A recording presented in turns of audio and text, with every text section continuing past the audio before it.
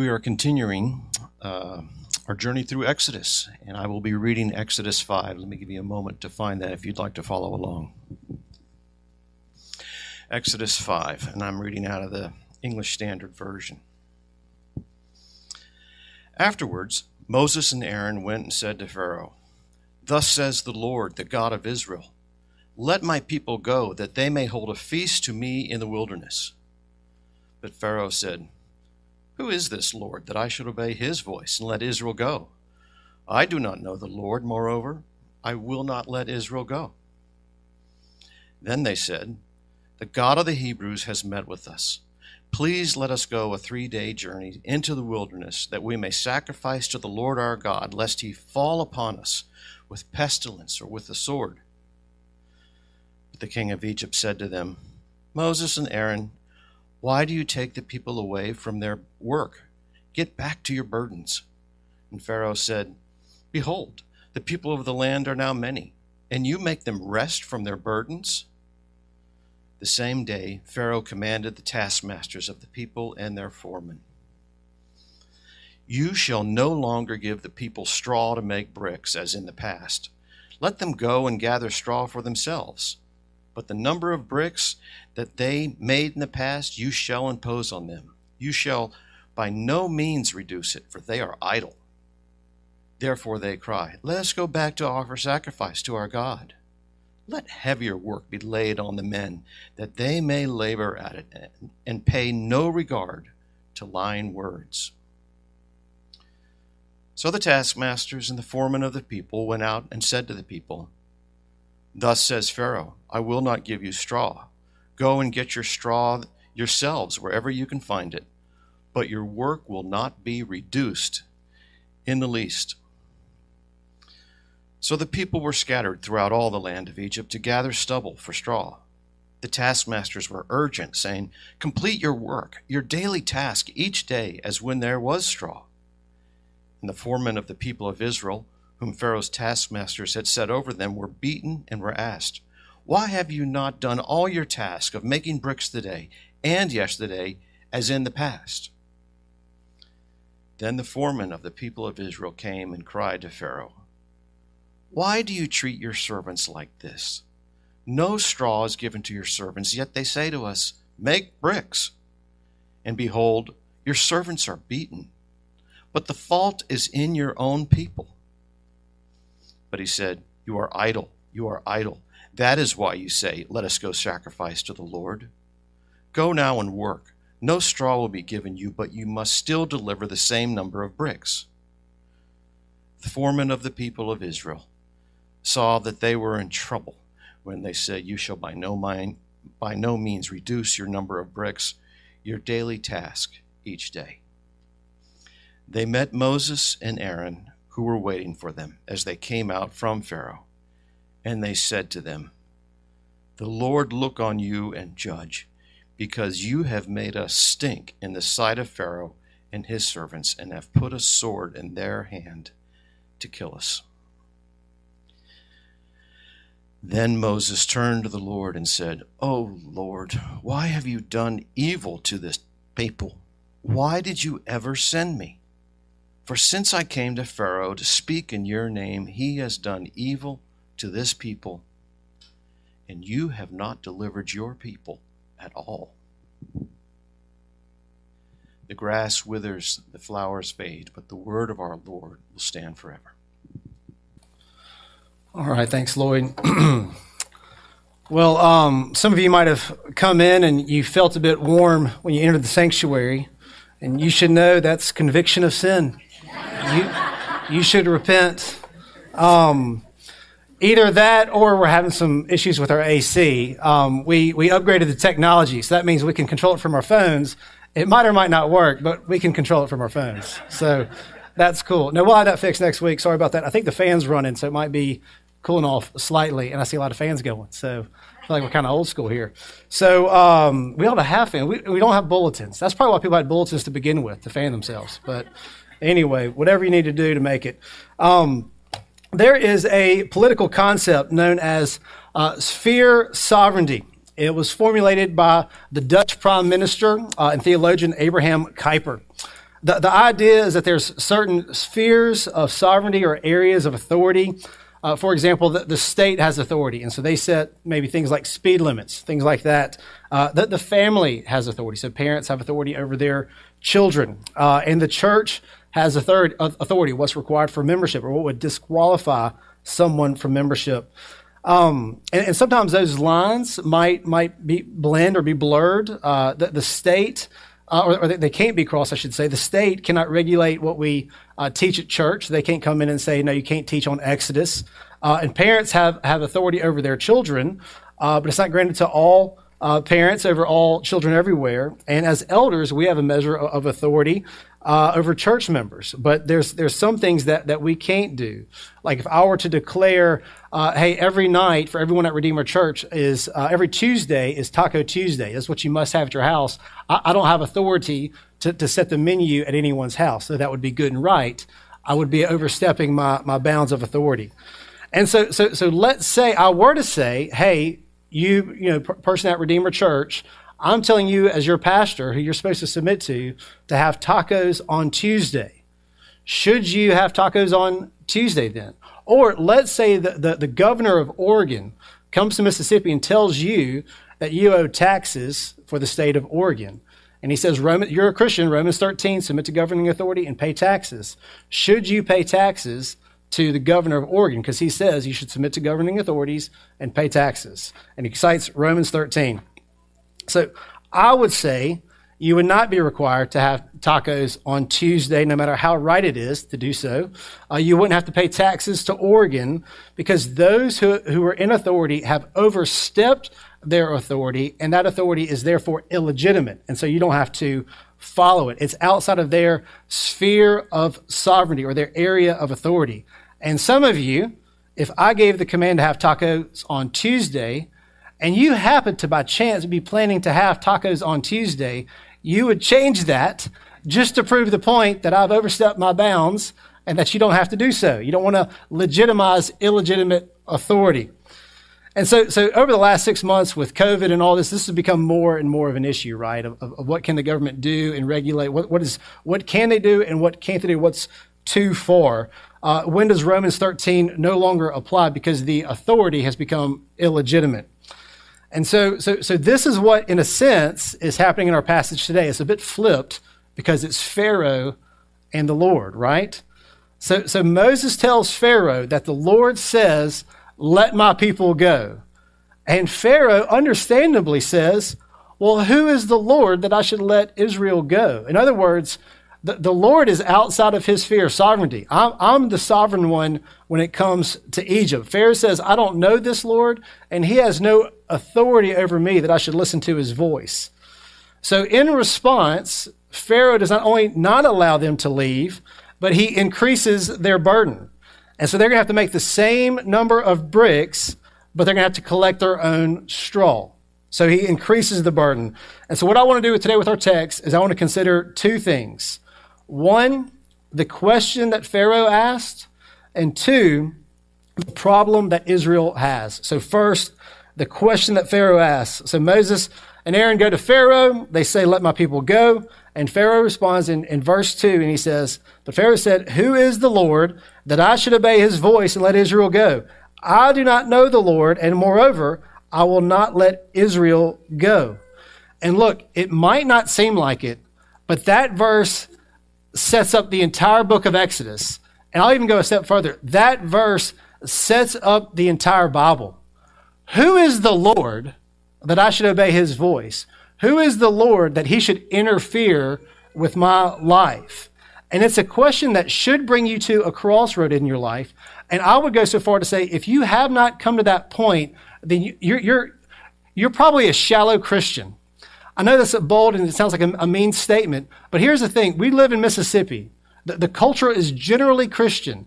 If any of you would have decided to not be a Christian, that would have been a bold move, right? Like you can kind of be a Christian and not live like a Christian and probably in reality aren't a Christian, but you would have had to make a bold decision to be like, oh, no, I'm not. And so there's a sense where we can become almost inoculated to the things of God, assuming that we are a part of the people of God, and we don't come to this crossroad type of question, who is the Lord that I should obey him? And some of us, no doubt, have considered that question deeply, been crushed by it, and God, through the work of Christ and the help of the Holy Spirit, is remaking you new. So Pharaoh asked, who is the Lord that I should obey his voice? And as we all know, Pharaoh's about to find out who the Lord is. And you should notice, when we're talking about the Lord here, it's in all caps. Do y'all remember from 2 weeks ago, we talked about what is the Lord's name? And the Lord's name is, I am who I am. It's Yahweh. That's the Lord's, that's God's proper name. The God who is simply there. The God that we can't impose our ideas of God upon. The God that is revealed in the scriptures, the God of Abraham, Isaac, and Jacob, not the God that we just make up. So when we're talking about the God of the Bible, when we're talking about Yahweh, we're not just talking about a positive and encouraging God. We're not just talking about a K-Love God. I love K-Love. I hope everybody listens to K-Love a lot. In the next 10 minutes, you're going to think I don't like it. I love K-Love. Hear me say that. Everybody's got that. You should listen to more K-Love, I'm sure. But if you have a K-Love only view of God, and only a positive, encouraging view of God, then you have a very low view of God, because you don't have Yahweh who sent plagues to Egypt. You don't have Yahweh who killed the firstborn of Egypt. You don't have the Yahweh that not only miraculously parted the Red Sea for Israel to pass through, you don't have the Yahweh that had it crush the Egyptian armies. You understand what I'm saying? So I'm talking about the God who is terrifying to his enemies on earth. I'm talking about Yahweh. In Exodus 15:3, after the Red Sea collapses on the Egyptian army, they sing this: the Lord is a man of war. That's Yahweh. Yahweh is a man of war. Yahweh is his name. Your God, our God, is a man of war. He crushes his enemy. He sends plagues. He kills people. Do you think about God that way? Because you should. It's what the Bible teaches about who God is. And some might think, well, Kevin, we're to the intense part of the Old Testament. Jesus kind of smoothed things over, right? Well, do you know about the rider on the white horse in Revelation 19? Turn to Revelation 19, and we're going to read a description about who Jesus is. And remember from 2 weeks ago, Jesus is Yahweh. Yahweh is a man of war. And we're going to read a description of Jesus in Revelation 19, verse 11 through 16. Revelation 19, verse 11 through 16. It says this, starting in verse 11, chapter 19. Then I saw heaven open, and behold, a white horse. The one sitting on it is called Faithful and True. That's Jesus. And in righteousness he judges and makes war. His eyes are like a flame of fire, and on his head are many diadems. And he has a name written that no one knows but himself. He is clothed in a robe dipped in blood, and the name by which he is called is the Word of God. And the armies of heaven, arrayed in fine linen, white and pure, were following him on white horses. You have a picture of Jesus in a robe dipped in blood, with an army riding a white horse, with an army of angels on white horses behind him. Verse 15, from his mouth comes a sharp sword with which he strikes down the nations. He will rule them with a rod of iron. He will tread the winepress of the fury of the wrath of God, the Almighty. On his robe and on his thigh, he has a name written, King of Kings, Lord of Lords. That's our God. That's Jesus. That is Yahweh. And again, I love K-Love. But if your only view of God is the positive and encouraging God, then you don't know Yahweh. You don't know this Jesus who's riding on the white horse, who kills and makes war, who's clothed in a bloody robe, armed with an army behind him, who will tread the winepress of the fury of the wrath of God the Almighty. So who is the Lord, says Pharaoh? Well, buddy, buckle up. You're about to find out. Who is the Lord that I should obey him? Pharaoh is about to find out. In the coming weeks, we will see more and more who the Lord is. Now, secondly, I want to consider this, the problem that Israel has. So Moses tells Pharaoh that the Lord is telling him to let his people go. And rather than just saying no, Pharaoh says, heck no, right? He's not going to do it, and he's going to even increase their burden. So look at Exodus chapter 5, verse 5 through 9. This is Pharaoh's response to Moses' request, or him telling him that the Lord said, let my people go. Moses says this, Exodus 5, starting in verse 5. And Pharaoh said, behold, the people of the land are now many, and you make them rest from their burdens. The same day Pharaoh commanded that the taskmasters of the people and their foremen, you shall no longer give the people straw to make bricks, as in the past. Let them go and gather straw for themselves. But the number of bricks that they made in the past, you shall impose on them. You shall by no means reduce it, for they are idle. Therefore they cry, let us go and offer sacrifice to our God. Let heavier work be laid on the men, that their labor at it, and pay no regard to lying words. So Pharaoh gives Israel a heavier burden. And you can imagine how the people of Israel felt about this, right? Thanks, Moses.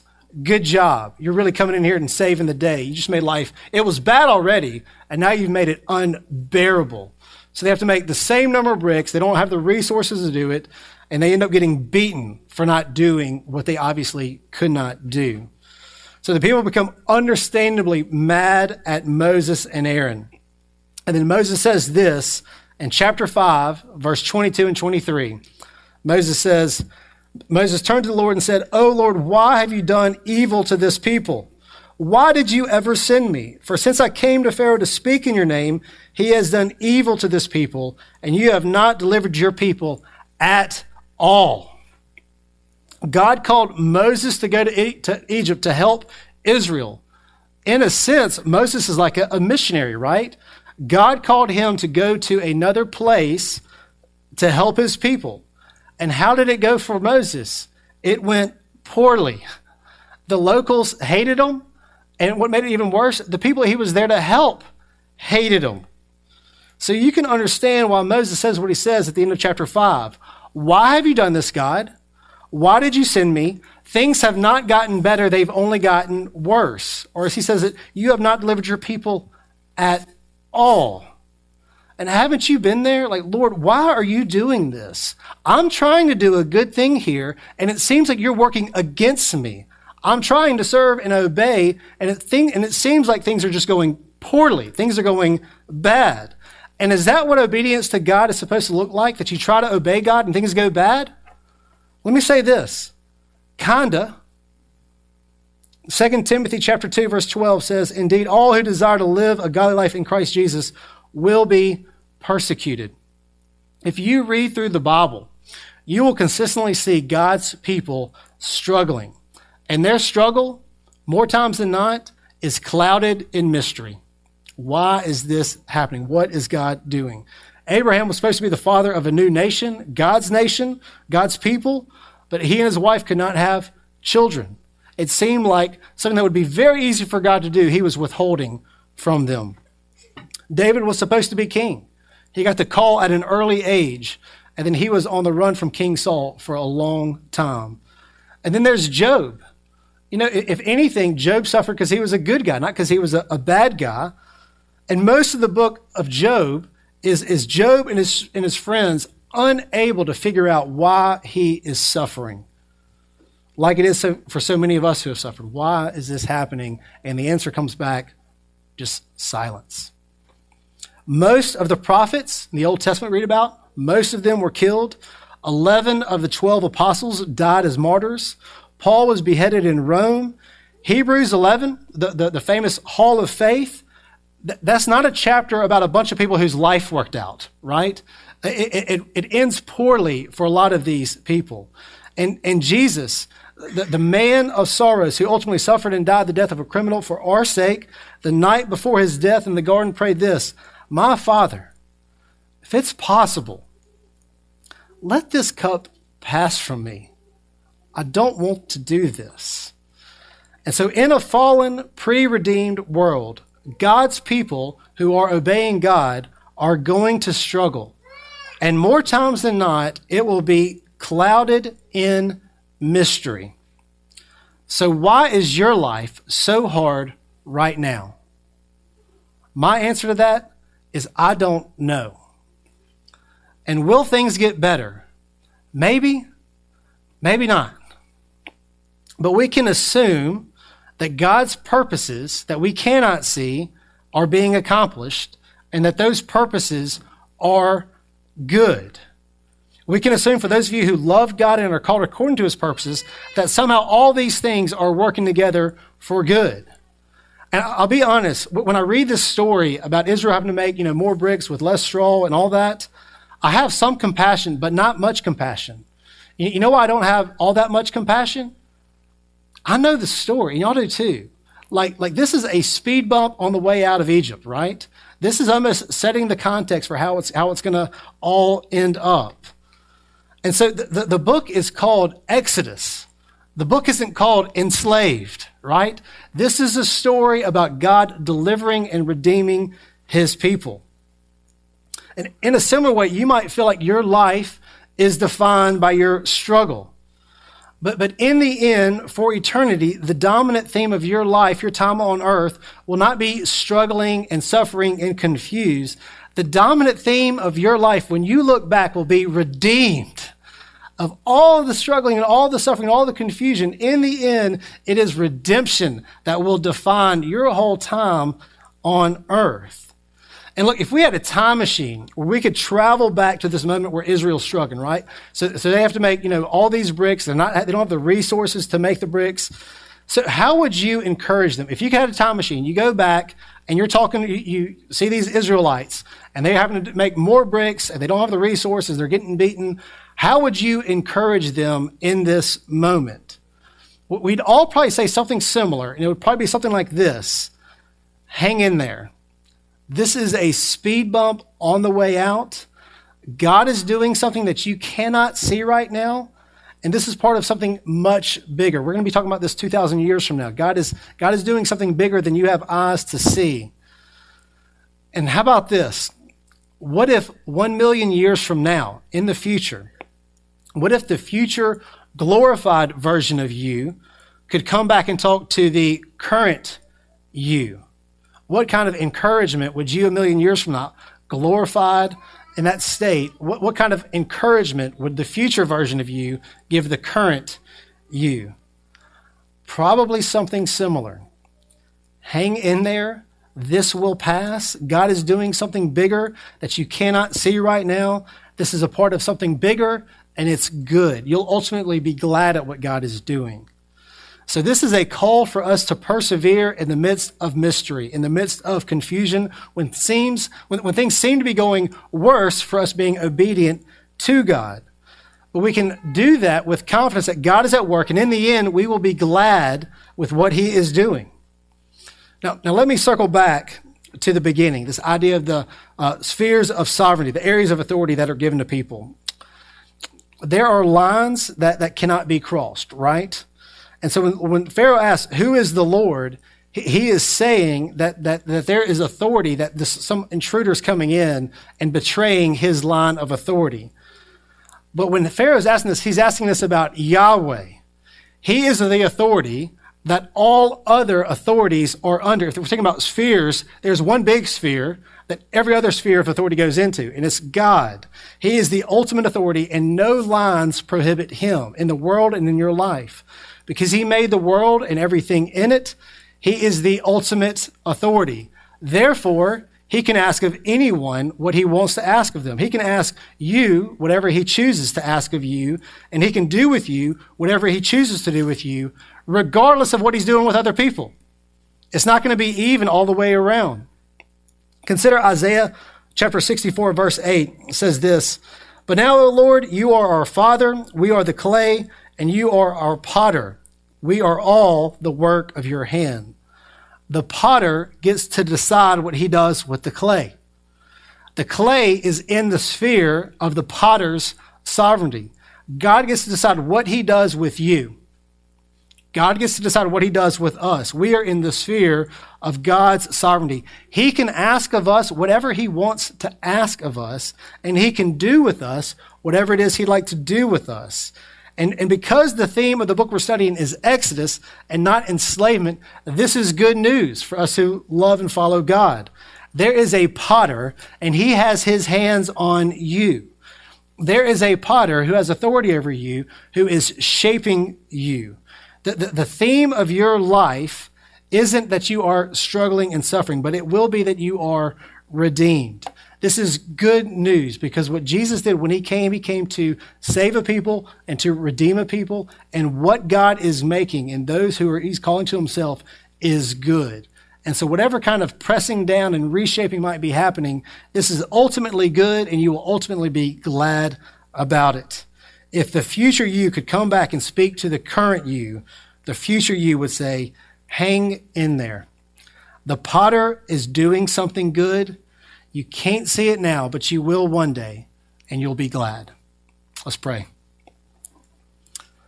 Father in heaven, we see your sovereign hand at work here in bringing your people out of slavery.